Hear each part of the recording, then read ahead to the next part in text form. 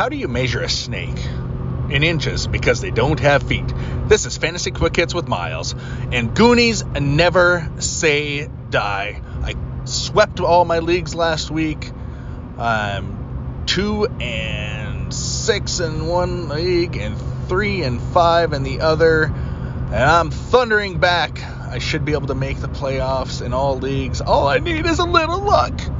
Well, a lot of luck. But my teams are finally scoring the way they're supposed to.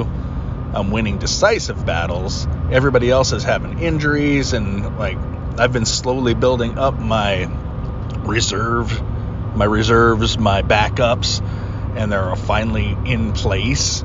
Taysom Hill is just winning me weeks in the tight end position, and I've got Brock Purdy. He's got a easy schedule coming down the home stretch.